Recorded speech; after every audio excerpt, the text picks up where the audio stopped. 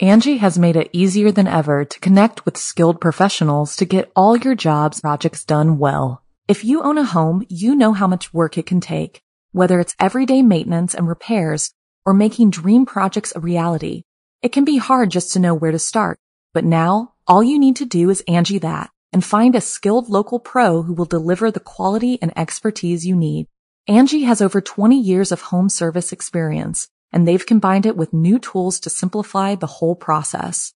Bring them your project online or with the Angie app, answer a few questions, and Angie can handle the rest from start to finish, or help you compare quotes from multiple pros and connect instantly, which means you can take care of just about any home project in just a few taps. Because when it comes to getting the most out of your home, you can do this when you Angie that.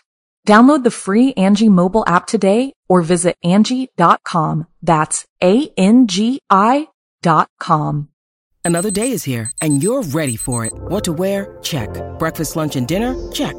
Planning for what's next and how to save for it? That's where Bank of America can help. For your financial to-dos, Bank of America has experts ready to help get you closer to your goals. Get started at one of our local financial centers or 24/7 in our mobile banking app. Find a location near you at bankofamerica.com/talktous. What would you like the power to do? Mobile banking requires downloading the app and is only available for select devices. Message and data rates may apply. Bank of America N.A., member FDIC.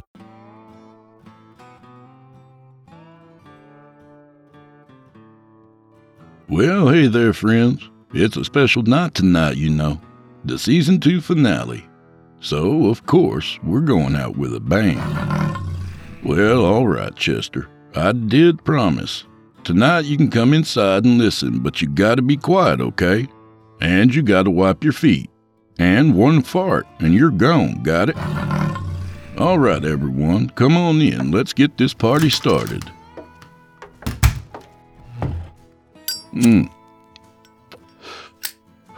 All right, that's better. So tonight we've got... Zip it. So tonight we've got a tale from our pal W.B. Stickle, who you can also hear in this season's episode 14 and the finale of season 1. So smoke 'em if you've got 'em and drink those glasses to the bottom, because old Drew Blood has a tale to tell. But first, a rigmarole. Hey, you're listening to the standard edition of this program.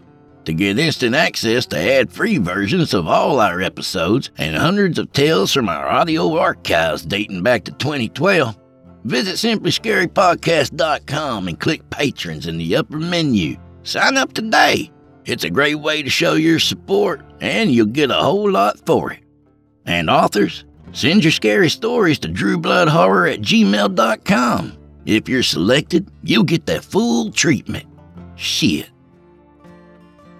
In tonight's story, we join Thomas Vogel, a widowed treasure hunter about to receive a transformative visit.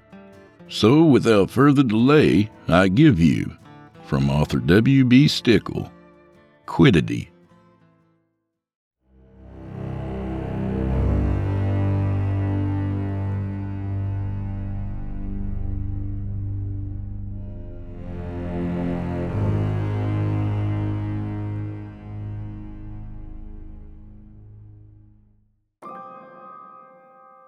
Dragging a weary hand down his face, Thomas Vogel leaned over and grabbed the bottle of Kilbeggan sitting on the floor next to his plush office chair.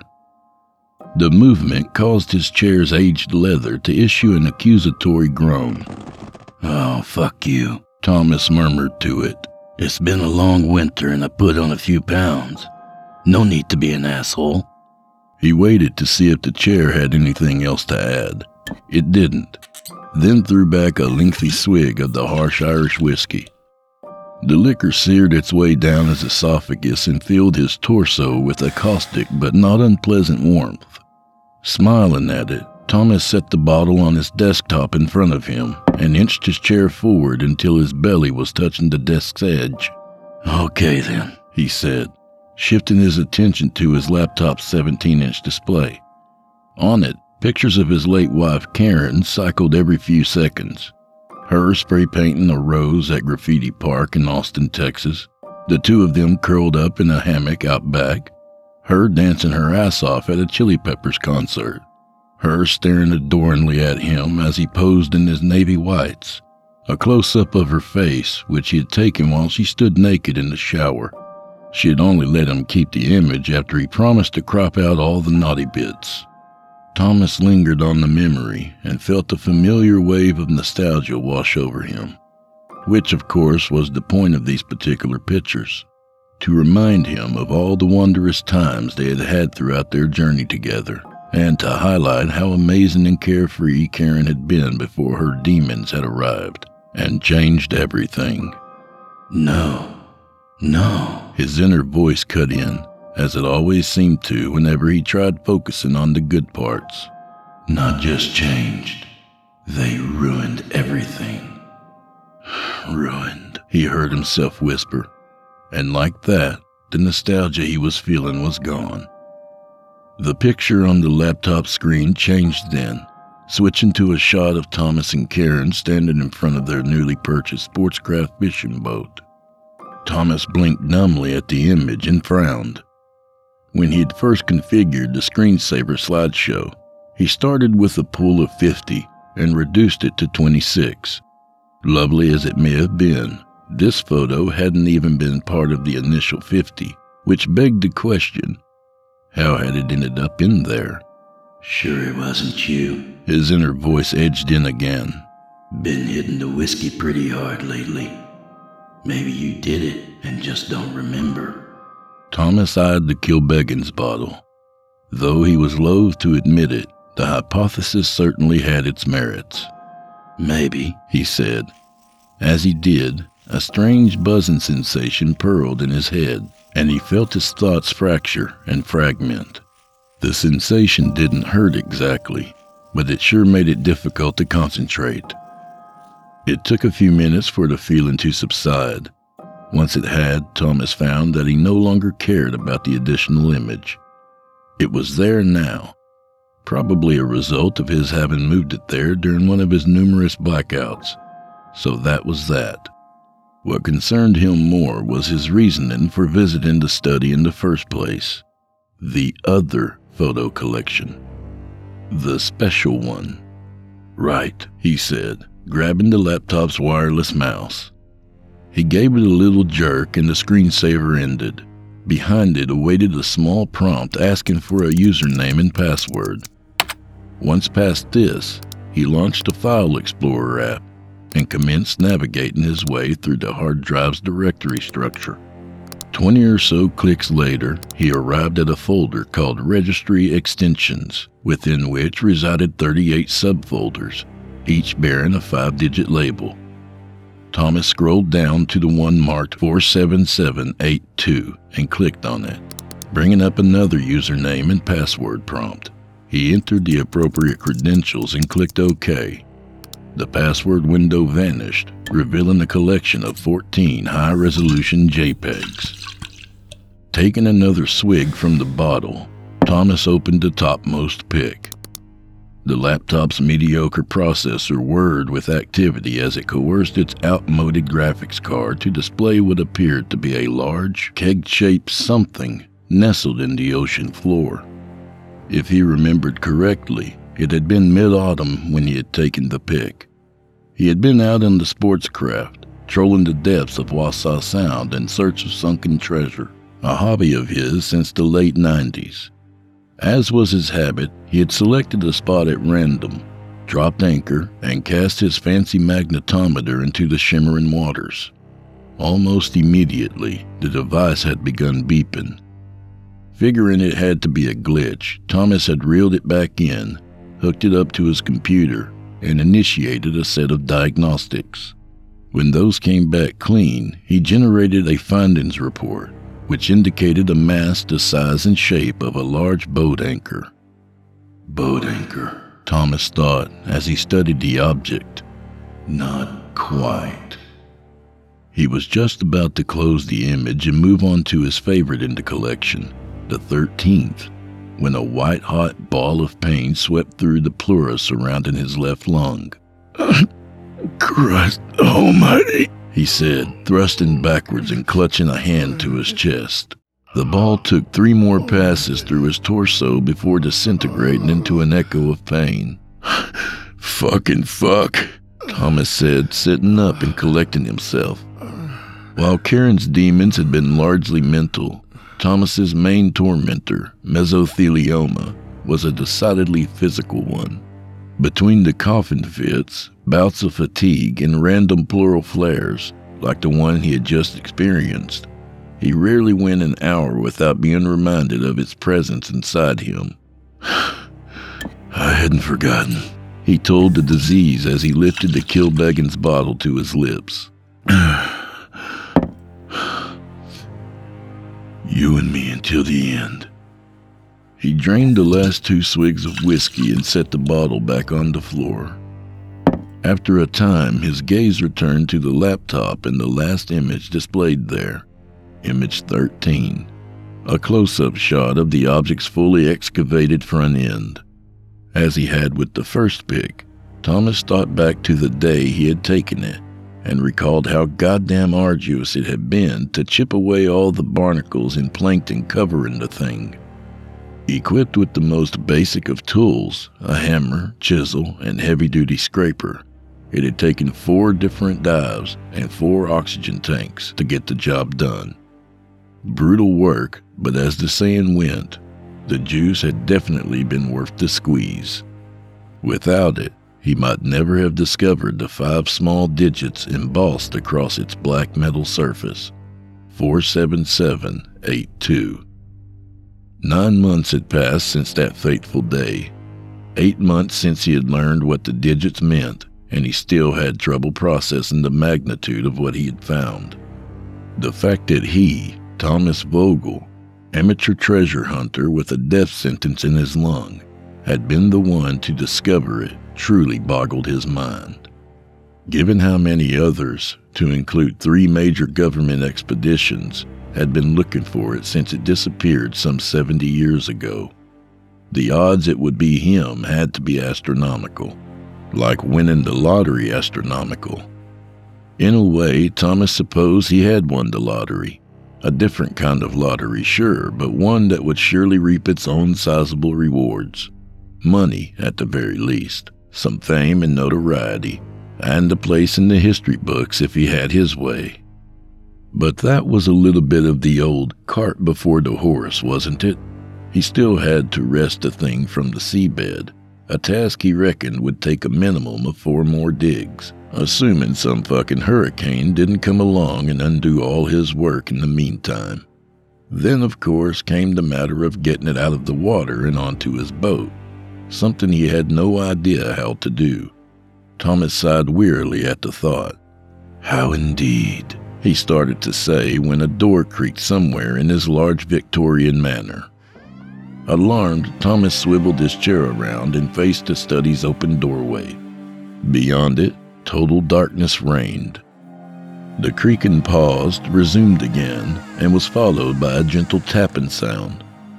Having spent his entire childhood in the manor, and having eventually moved back in after his father passed away in the mid-90s, Thomas knew all of the structure's murmurs and susurrations intimately.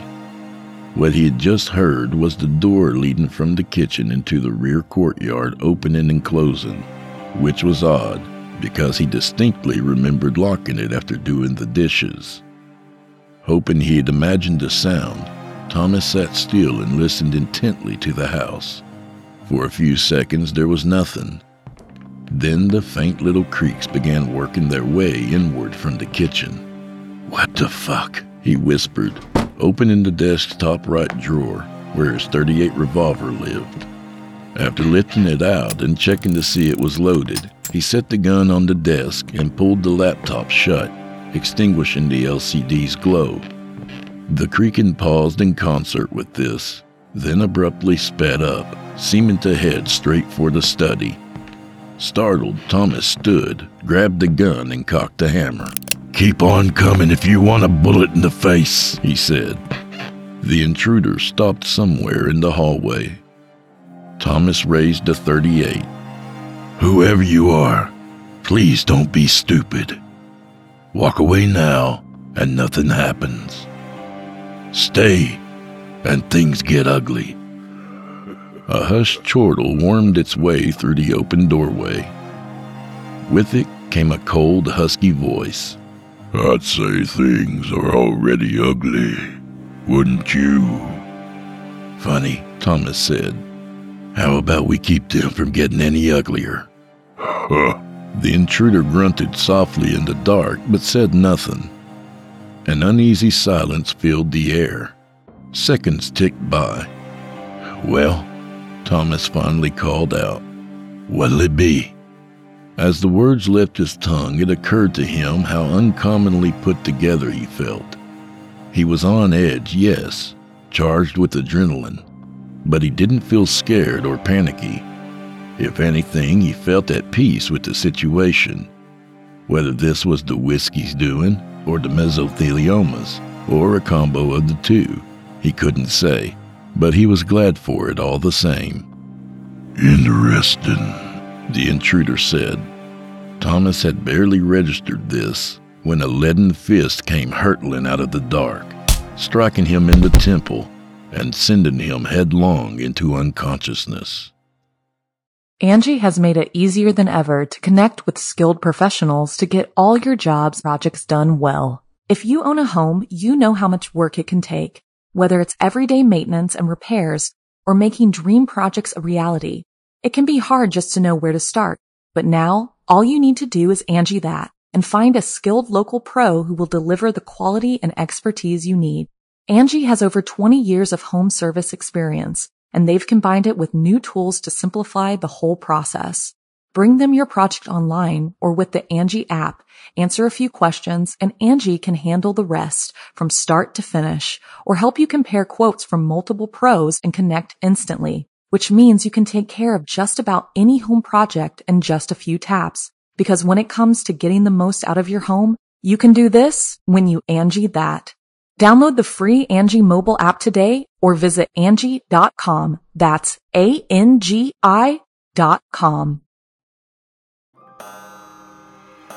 A short time later, the sound of a clock striking 3 roused Thomas from his forced slumber.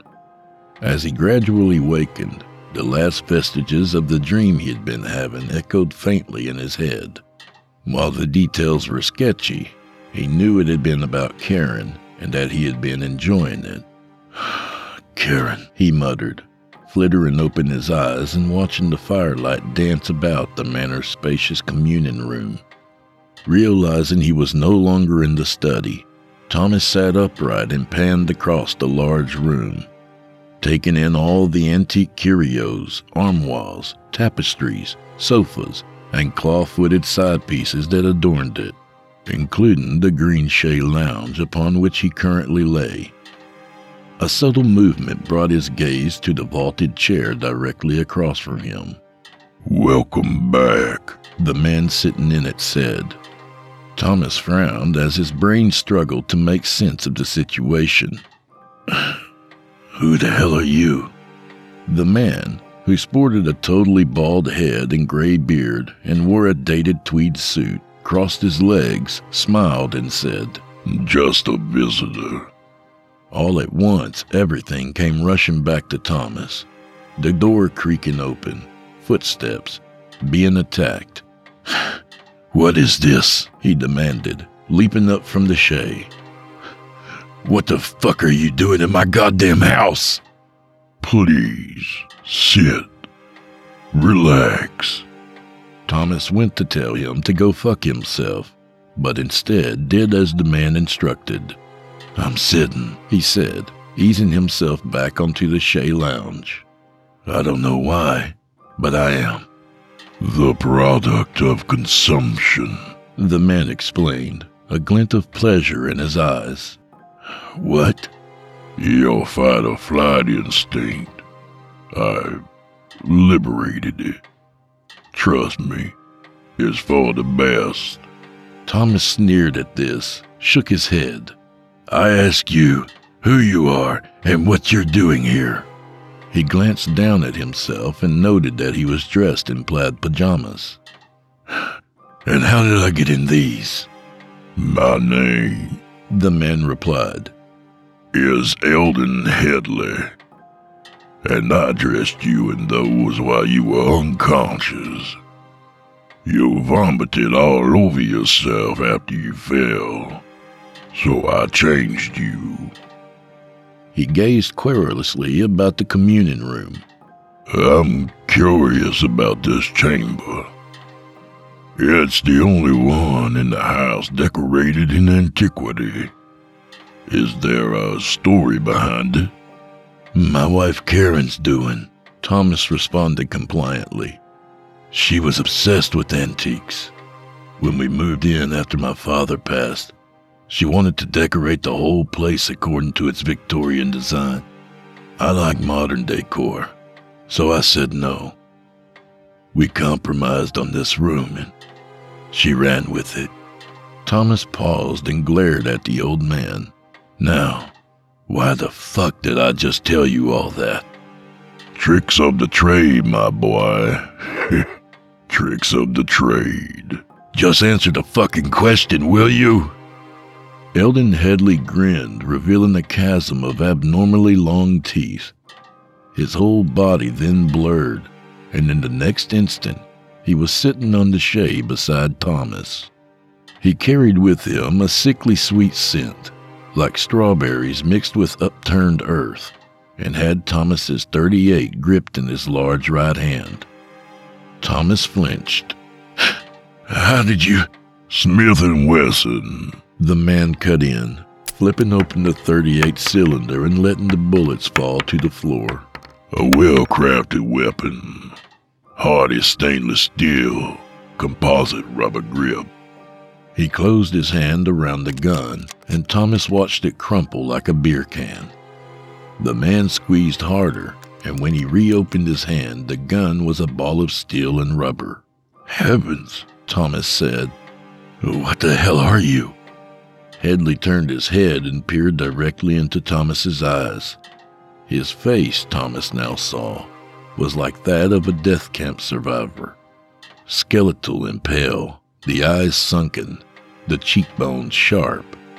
"There is an old Greek word for what I am, but you would know me by a somewhat violent term." He waited for Thomas to guess. Thomas considered everything he just witnessed, the display of speed and strength, the teeth, and though it went against his better judgment, he said, "Vampire?" The man stood and moved to the sofa next to the lounge, giving Thomas his space. "Unfortunately, that is the closest approximation we have, and quite a poor and distant one it is." Thomas recoiled. "Did you come here to drink my blood?" As soon as he asked the question, he felt ridiculous for having asked it. "A fabrication of pseudo-imaginative men," Headley said, steepling his long fingers together. "No, my kind prefers convectius quidditas." When Thomas showed no sign of having heard of it, he went on. "It is an old term that medieval philosophers once used to encapsulate the essence of a thing, the whatness of it.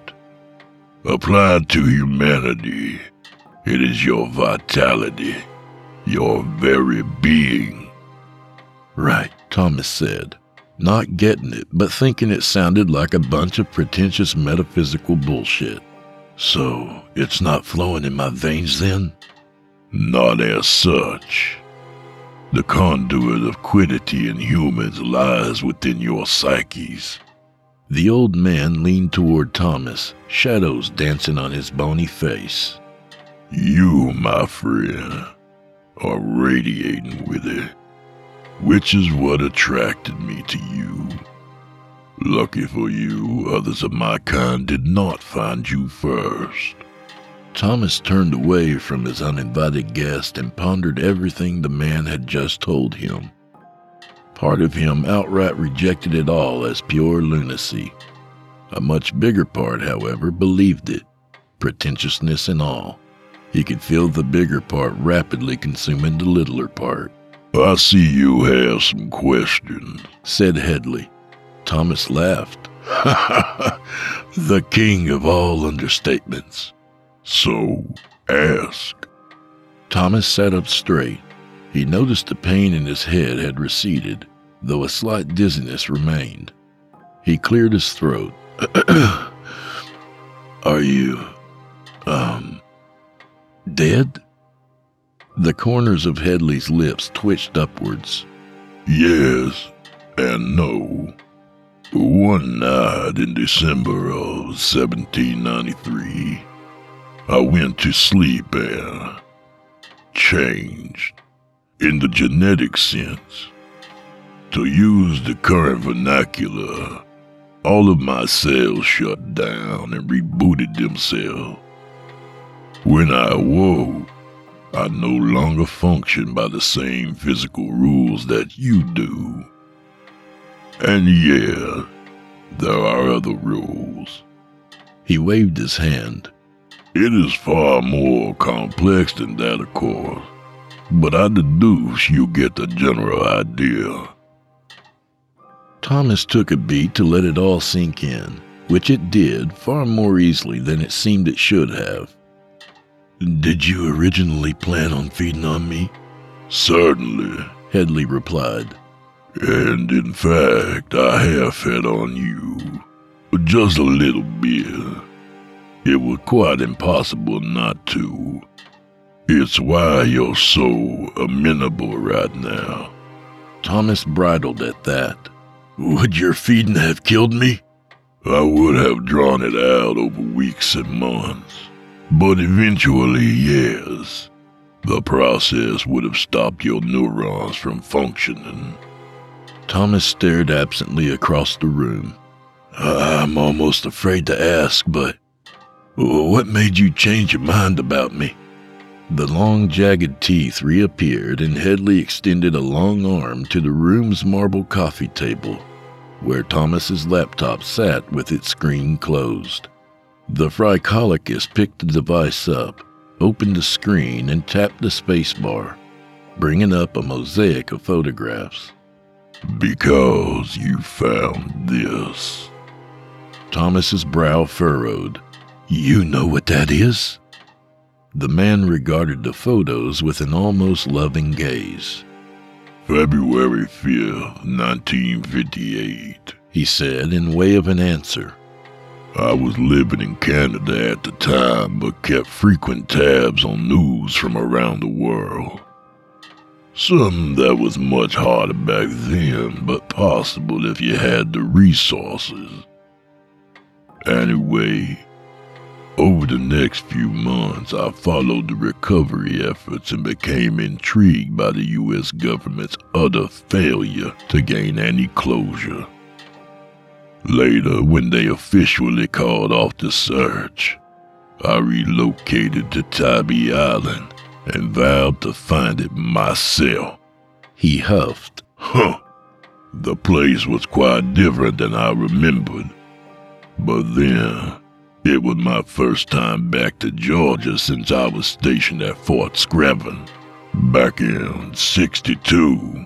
A glorious time that was, the American Civil War. Such sustenance. He looked off into space, appearing lost in reverie. I looked for it now and then for almost 20 years. Finally, the Tangshan earthquake drew my interest to northeast China, and off I went. Thomas rubbed his chin. Why were you so interested in it back then? And what could you possibly want with it now? Headley handed the laptop to Thomas. What I'd rather talk about is why you want it. Thomas eyed the images on the screen momentarily, then set the laptop on the coffee table and wandered over to the fireplace. Across the mantel stood a dozen family photos. Thomas honed in on the one of he and Karen sharing a kiss beneath the Eiffel Tower. It had been taken during their honeymoon by a friendly Parisian who was the antithesis of French stereotypes. Thomas never tired of staring at that photo. He had been 25, Karen, 24. Both of them appearing so young and vibrant. I sense a story coming, Headley said. Excellent. So you know, this makes me want to bash your head in, Thomas said, referring to the overwhelming compulsion he felt to explain himself. He inhaled deeply and let it out through his nose. My wife Karen had already been in a state of decline when we first met. Bipolar disorder, which she inherited from both of her parents. To her credit, she had a pretty good grip on it when we crossed paths at Savannah State. She was nervous when she broke the news to me, but I was battling a serious bout of depression back then and told her not to sweat it. We all have our shit, right? She literally sang with relief. Singing was one of her coping mechanisms. We married during our senior year, and I joined the Navy after graduation. The nomadic lifestyle suited us both, and for a while I think we were happy. Thomas lifted the Eiffel Tower picture and caressed it tenderly. After 2 tours, I decided to leave the service, and we wound up settling back in Savannah.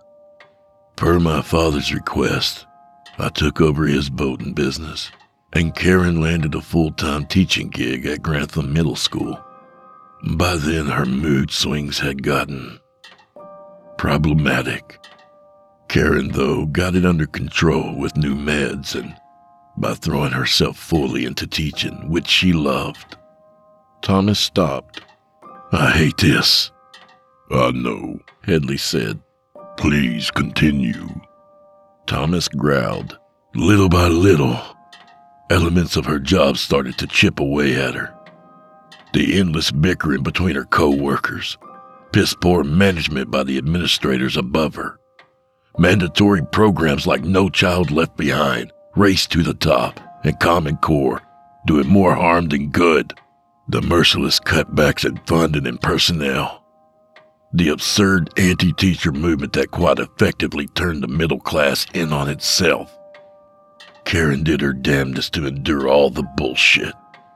But in time, the weight became unbearable. The final straw came after she led a protest against all the compulsory testing the state kept cramming down their throats. She encouraged the students to boycott the exams. Consequently, the protests were a huge success, huge enough to spread to other districts.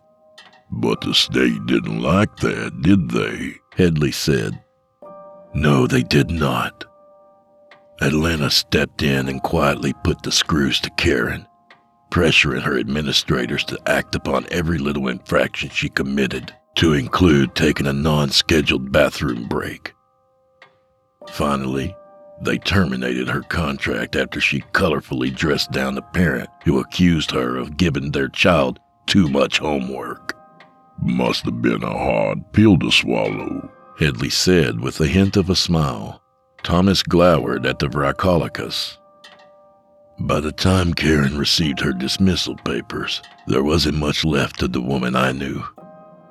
Just a deflated, empty husk that could no longer see the point in carrying on. A few nights later, she snuck into the guest bathroom with a straight razor and a bottle of Xanax, and punched her ticket to the other shore. Thomas paused there and returned the picture to the mantel. You were the one to find her, yes? Headley asked. Yes. But there's more, said the Vrykolikas. Your story, your illness. Thomas felt his nostrils flare. If you already know all of this, why the fuck have me recite it to you? Impressions, Headley asserted. That is all I get. Impressions. Like with the disease creeping its way from the pleura surrounding your lungs into the neighboring tissue. There is an impression, but nothing more. So, he flittered his hand at Thomas. Rubbing his jaw irritably, Thomas said, sooner or later something gets all of us. All of us, Mr. Headley. Had it just been poor genes, I wouldn't have much minded. but I got the meso lung crap during my run working the shipyards in Norfolk, which also wouldn't have bothered me so much if not for the VA's outright refusal to treat me for it. See, the disease was clever and waited 15 years after I left the service to kick in. When I tried to file the paperwork to get it categorized as service-related, though, the VA said it didn't qualify. I had mountains of evidence citing how badly infested my work environment was with asbestos, but for some reason, the VA mired me in red tape. I fought their decision with everything I had, but those sons of bitches wouldn't budge. I burned up a lot of money on lawyers and research, all for nothing. Thomas clenched his fists and sensed his heartbeat quickening. To make matters worse, he went on, the insurance through the boating business tagged it as a pre-existing condition, covering very little of the treatment cost. Talk about your utter lack of humanity. He shook his head. Between all of that and Karen's death, I came to see things in a very different light. Headley appeared to meditate on everything Thomas had just imparted. So, he said, nodding towards the laptop. A means to an end, then? Thomas shrugged. What's your impression telling you? The Vracolichus rose to his feet and joined Thomas by the fireplace. Indeed, he said. Well, my new friend, I believe we can help one another. You need resources. I can commission a vessel of the appropriate size and outfitting to retrieve it. A peculiar form of joy flared in Thomas's chest, driving him to grab the laptop and enlarge the latest photo. There's still some work to be done prying it out of the sediment down there. It may take a few trips. Headley tutted and pointed to the balled-up revolver. That was nothing to me, my boy. I will dislodge it myself. Thomas eyed the crushed weapon. Absurd as it was, he had no doubt the Vracolichus could do it. In that case, he said, I think it's a quid pro quo time, Dr. Lecter. Headley issued a jovial chuckle. Dr. Lecter, that's good. He chuckled once more, then took a deep breath and proceeded to tell Thomas what he wanted out of the deal. He cut no corners in his explanation, spared no detail. Thomas found the Vracolichus's reasons deeply unsettling, but supposed he was in no position to pass judgment. When Headley was done speaking, he blurred for an instant and reappeared in the doorway leading back to the kitchen. I will return in 7 days, at noon sharp. Please be ready, Mr. Vogel. Thomas was about to ask why they needed to wait so long when a fierce fizzling sensation filled his head, rendering him speechless. The sensation only lasted a few minutes but was powerful enough to leave Thomas woozy and confused. Fearing he might collapse from it, he sat on the nearest sofa and glanced around the room in search of Headley. The Vracolichus was no longer there. Thomas said, wondering if he had hallucinated the whole exchange. Deciding he hadn't, he wasn't ready to go down that road just yet. He stood and, feeling clear-headed enough, ambled back to the fireplace. Well, baby, he said to the Eiffel Tower photo, it looks like it won't be a boring end for me after all. So saying, he turned and headed off to bed.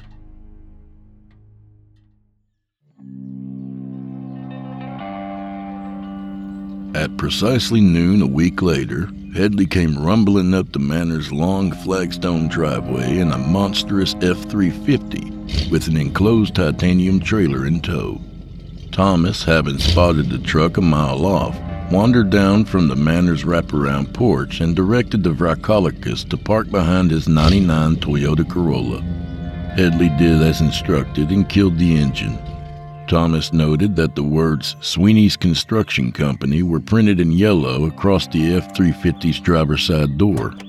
As promised, Headley said, stepping down from the truck's elevated cab and into the harsh midday sun, which, Thomas observed, magnified his sickly appearance tenfold.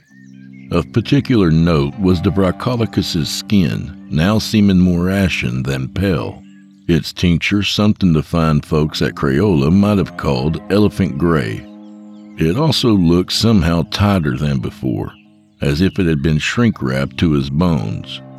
Furthermore, it bore dozens of nasty little pockmarks, which Thomas hadn't previously noticed. Pretty, isn't it? Headley said, adjusting his dark sunglasses. While we can walk in sunlight without issue, my kind prefers to avoid it when possible. That sliver of the law, at least, has roots in truth. He glanced up at Thomas. As before, he was dressed in a suit of an unknown vintage, this one black and double-breasted. Looking at me now, you can understand why. To keep from staring, Thomas motioned to the F-350. You in the construction business? Headley nodded. Lived long as I have, and you learn to get your fingers in a lot of pies. I'm sure, said Thomas, indicating the trailer. Strong enough to hold 7,600 pounds? 10,000 per its rating. And the ship? A modified platform supply vessel named the Viking's Fury. It's smaller than most PSVs, but well capable of accommodating our needs. It'll be waiting for us at the marina in Thunderbolt, on the Wilmington River. My associate owns the marina and will ask no questions. Thomas knew the place, just south of the Saffold Drive Bridge and a stone's throw from Savannah State University. It was a good spot to meet the PSV. Much more so than, say, the Garden City or Ocean Terminals, both of which fell under the auspices of the Georgia Port Authority. Trouble they did not need. A ship like that'll need a crew. And it will have one, the Vrockolicus replied, checking his watch. It's time to go. An echo of the fizzling Thomas had felt the night they met came and went again. Thomas huffed irritably at it, rubbed his temples, and went to retrieve his gear. He loaded his things into the back of the F-350 and climbed into the passenger's seat. Headley strapped on his seatbelt and brought the truck's rumbling V8 to life. Now, my boy, let's go make history. While technically within the Savannah Metropolitan Statistical Area, Thomas's manor actually sat just outside of Savannah proper, in nearby Bloomingdale. From the front door, it took roughly 20 minutes to reach Thunderbolt. During the drive, Thomas prodded Headley for more on his existence as a Vrockolicus. Headley was curiously generous in his answers, fielding Thomas's inquiries with open aplomb. The two items Thomas most wanted to know about involved the Vrockolicus's lifespan, how long they had been around, and how long did they live. As Headley understood it, his kind had originated in Anatolia sometime within the 4th century BC. He could offer no precise date of origin because numerous Vrockolicus had come into being at various points throughout the century, most notably Philip II of Macedon, father of Alexander the Great. Regardless of the date, Headley believed their arrival marked the advent of a new evolutionary divergence. Since such divergences often took millennia to fully manifest, it was reasonable to assume his kind was still in its infancy. As to their lifespan, Headley claimed a few of the originals were still around. As long as a Vrockolicus has quiddity to feed on, we can go on living for quite some time. Do you ever get sick or feel pain? Only in the absence of quiddity, Headley admitted. Then the pain is unimaginable. Headley's associate, a wizened, silver-tongued old fisherman named Barkley, met them as they pulled into the marina's parking lot. After a puzzling exchange of insults, the two shook hands warmly, and Barclay pointed to the Viking's Fury, which was already moored and set to go. "There she is, as promised, my friend," the man said. Thomas had the impression the two went way back. "This way, if you please." They boarded swiftly, and Barclay introduced them to the crew, 4 grizzled sailors and their slightly less grizzled captain. Following the introductions, Headley conferred with the captain, while the others set to work unmooring the vessel. Afterwards, the captain approached Thomas for the necessary coordinates. Thomas provided them, and less than 5 minutes later, they embarked. The trip down the Wilmington was slow and peaceful. Thomas spent the majority of it pacing about the stern, checking out the boat's riggings and watching the land creep by. Occasionally, river children appeared along the shoreline, muddy and waving frenetically, and Thomas waved back at them. The ship had just passed the inlet to Skidaway River when Headley joined Thomas by the starboard taffrail. "I've always preferred the land over the sea, but there is something about being on a ship that beckons to the soul." Thomas nodded. Throughout the 57 years he had been alive, the majority of the instances in which he experienced true tranquility had occurred while he was surrounded by vast expanses of water. "In case you still have doubts about the crew," Headley said, changing subjects. "Look there." He indicated a nearby crewman who was busy fitting pieces of a large wooden crate together. Work it should have taken at least 2 men to accomplish. "Notice his pallor?" Headley asked. "Notice his clothes?" The man had on a dirty blue sweater and equally dirty corduroys, garments suited for much cooler weather. The man's skin was also quite pale, a rarity for a southern sea dog. The 2 points struck home. "He's like you," Thomas said. "The other 3 as well?" "Yes," Headley replied. "I employ many of my kind in my various endeavors, and I help them become what they are meant to become." "Do they know what we're doing?" "They will when we bring it aboard. They're not fools, but rest assured our plans will not be affected." Headley let this hang in the air before striding off towards the companionway that accessed the ship's elevated bridge. As soon as Headley was out of sight, the crewman they had just been talking about grinned over at Thomas, and the now familiar fizzling sensation enveloped Thomas's brain. Distraught by the intensity of the feeling, Thomas shouted at the Rockolicus to leave him be. A millisecond later, the crewman fell to the deck, grabbing his head as if to keep it from coming apart. In a fit of self-preservation, he made several strange hand signals in the direction of the bridge, and all at once his torment stopped. Teeth clenched, he got up and scurried toward the ship's main cabin, upon which the bridge sat like a head upon a neck. Once inside, he slammed the door shut behind him. Thomas snarled after the fleeing crewman, issuing a string of obscenities. Headley feeding on him was one thing. He'd be damned if he let the other cretins do it too. "Leeches!" he shouted at the lot of them, only to be drowned out by a loud horn blast that emanated from the ship's intercom.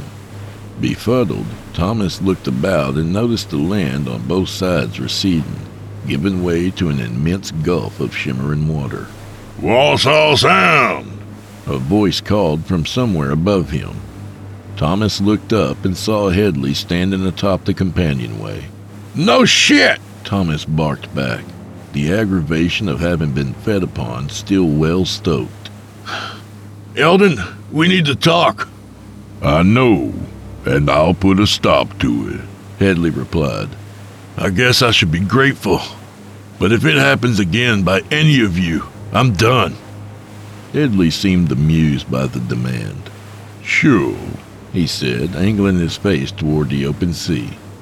"The captain says it'll be another hour. There's food in the galley for you if you wish." He flashed one of his long-toothed smiles and returned to the bridge.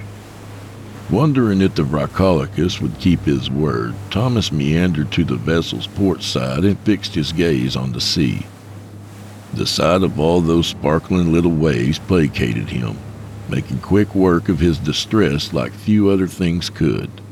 He waited until he was sufficiently calmed, then sought out his gear and fished some of his pain meds from his dry bag. The ones he had ate at breakfast were beginning to wear off, and he had no intention of suffering needlessly throughout the extraction process.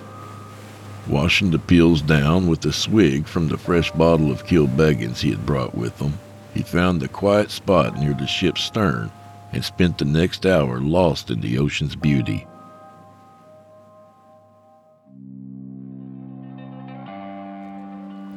Headley had been underwater at the bottom of Wassaw Sound for almost 10 minutes when the chain sets fixed to the ship's larger crane began to shake violently. Less than a minute later, the chains went still and taut. Observing this, the crewman manning the crane's controls engaged the hoisting motor, and the thick wire rope started to retract. It took another 10 minutes before the black metal object broke the surface, a 7,600-pound Lazarus resurrected from its watery grave. Up it went, wrapped tightly in nylon slings, and then down into the crate it lowered. Thomas's heart pounded the entire time, and tears leaked from the corners of his eyes.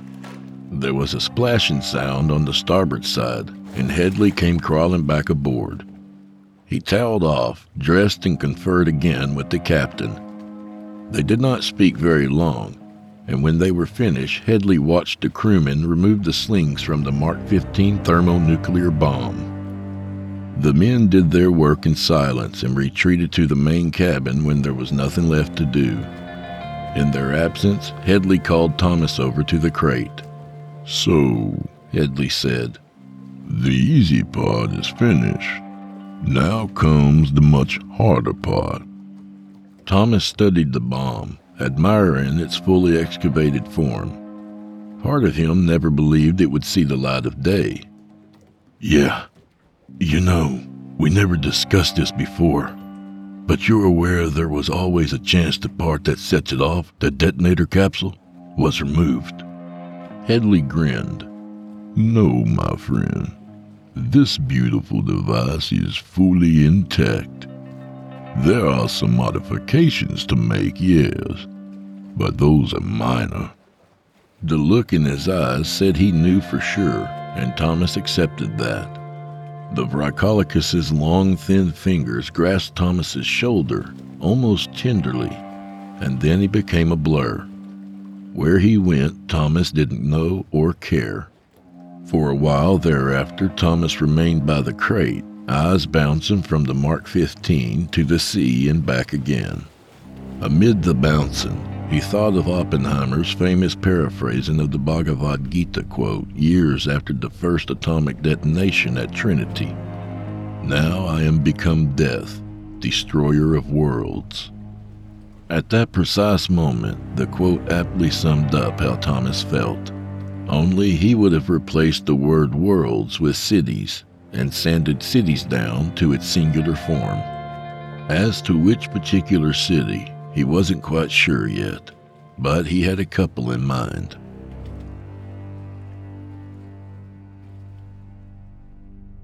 The U-Haul cargo van pulled off of Massachusetts Avenue onto Louisiana and slowed to a crawl.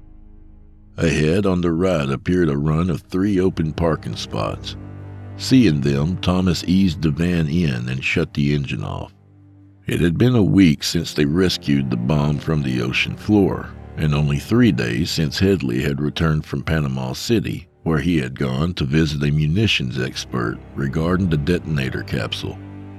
When the Vrykolakas returned, he seemed pleased, and he and Thomas resumed an unfinished conversation about the where of their plan. Thomas had been dead set on Atlanta, as much of his anguish stemmed from the state capital. Headley, meanwhile, pushed Thomas to think bigger, much bigger. They came to an impasse, which Thomas luckily got them out of by deciding Headley was right.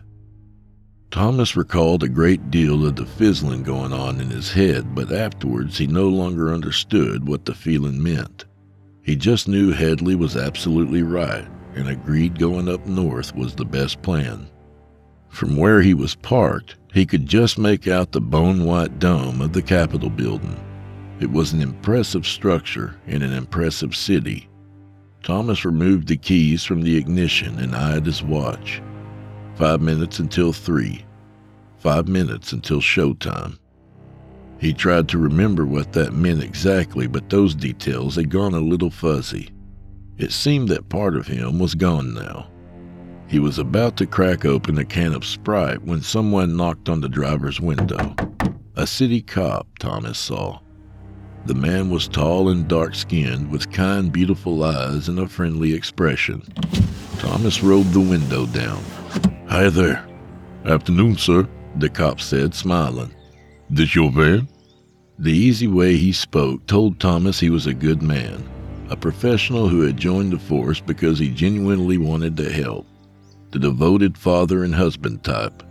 My boss is Rennell, Thomas said, meaning Headley.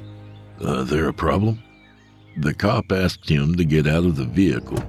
Thomas did, and they walked around to the U-Haul's rear end, which hung nearly to the ground with the Mark 15's weight. Got something heavy in there? The cop asked. Yep, Thomas replied. Mind if we take a look? Thomas looked at his watch again. 1 minute until noon. I don't see why not, he said, and opened the rolling door.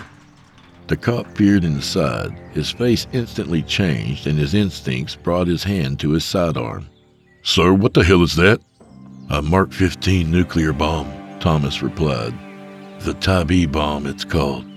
I found it in the ocean near Savannah and brought it up here. The cop pointed his gun at Thomas. He looked scared. He spoke frantically into his radio, calling for help. The sight of his fear stirred something in Thomas, and a lingering nuance of what was happening came to him. The nuance showed him his boiling hatred, and it coupled with the sense of how many innocent people, how many good men, women, and children would perish if he reached in his pocket and activated the remote detonator. The notion unhinged him, and everything got muddled in his head. I'm sorry, officer, he said, feeling now like a ghost instead of a man, like someone who had been partially eaten by a lion and left to die in the wilderness. I really am sorry. I don't want to do it. The cop was yelling at him to get down, yelling into his radio to start evacuating everyone and everything. Jesus, he said. My wife and son, Sheila, Danny. Thomas checked his watch. 1 minute passed. Karen, he said, falling to his knees weeping. I'm sorry, baby. I can't do it. I just can't do it. He set the remote detonator on the asphalt and put his hands behind his head.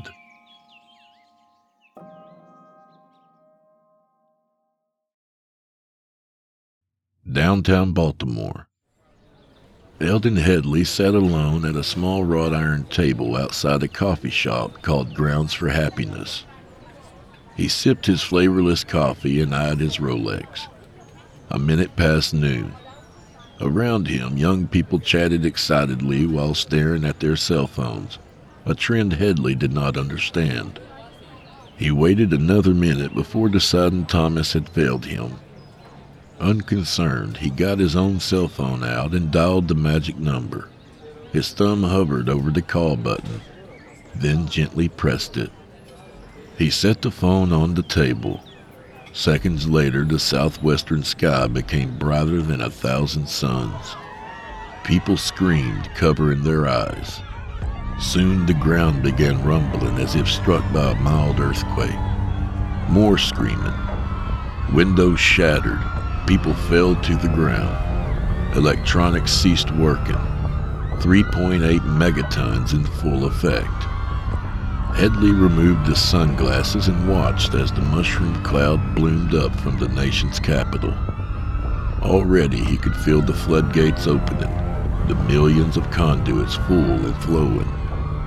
He stood and prepared himself for the grand feast. He would start here and circle around D.C., or what was left of it. The way he figured, the closer to the epicenter, the higher the suffering. After his first time around, if all went well, he would be able to feel something besides pain again. He would know his own quiddity, or something close to it. If not, he would start over and keep going round and round until he did. Straightening his tie, Headley pushed in his chair and began the feeding.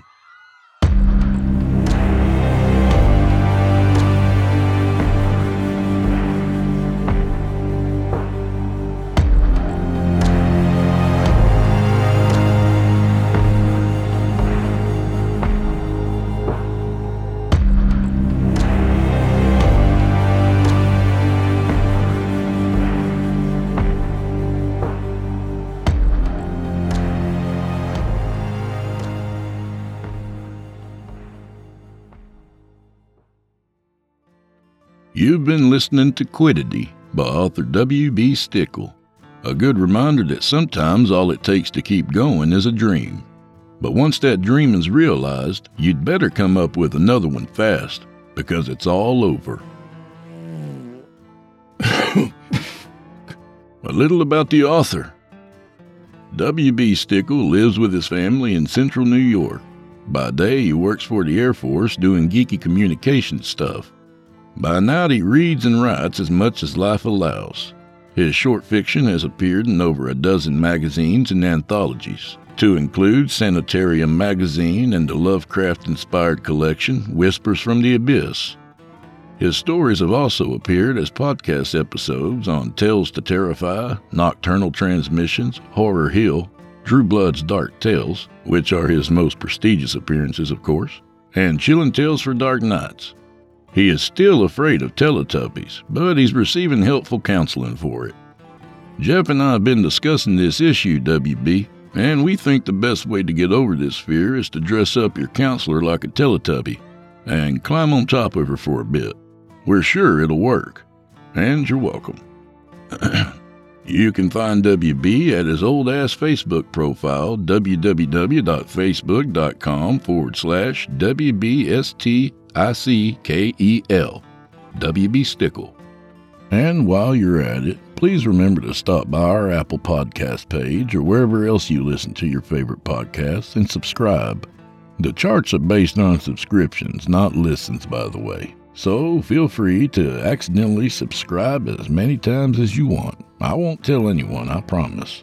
And if you feel like spreading the word and helping old Drew Blood out and convincing a friend or two to subscribe to my podcast, that would help me out greatly, and I'd really appreciate it.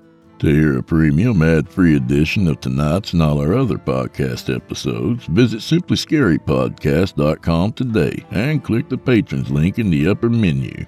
You'll find yourself at chillinttalesfordarknights.com, where you can become a patron for as little as $5 a month and get access to our entire audio archive dating back to 2012, including past episodes of this program and all our other shows, and hundreds of standalone releases, all of them ad-free and available to download or stream.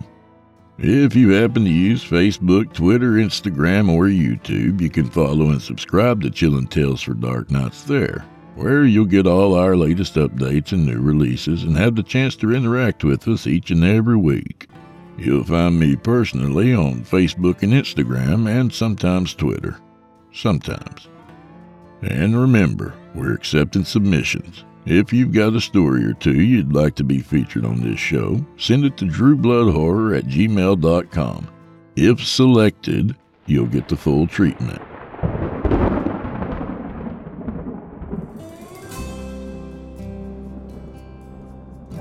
Well, I'm afraid this is where we part ways, friend, at least till next week. So grab a drink for the road, and I thank you for maintaining your faculties tonight. Not like some people. Tonight my shout out is to all the listeners that have joined us for these past 2 seasons. I do this for y'all, Thank you for your love and support, and the comments are always fun to read, even the bad ones, written by men with little dicks. So may the wind be at your back, and may the road rise up to meet you. Hang on to your dreams, and you too might make it to Season 3 without blowing yourself up. But in the meantime, go fuck yourselves. See everyone at Season 3. Good night, y'all.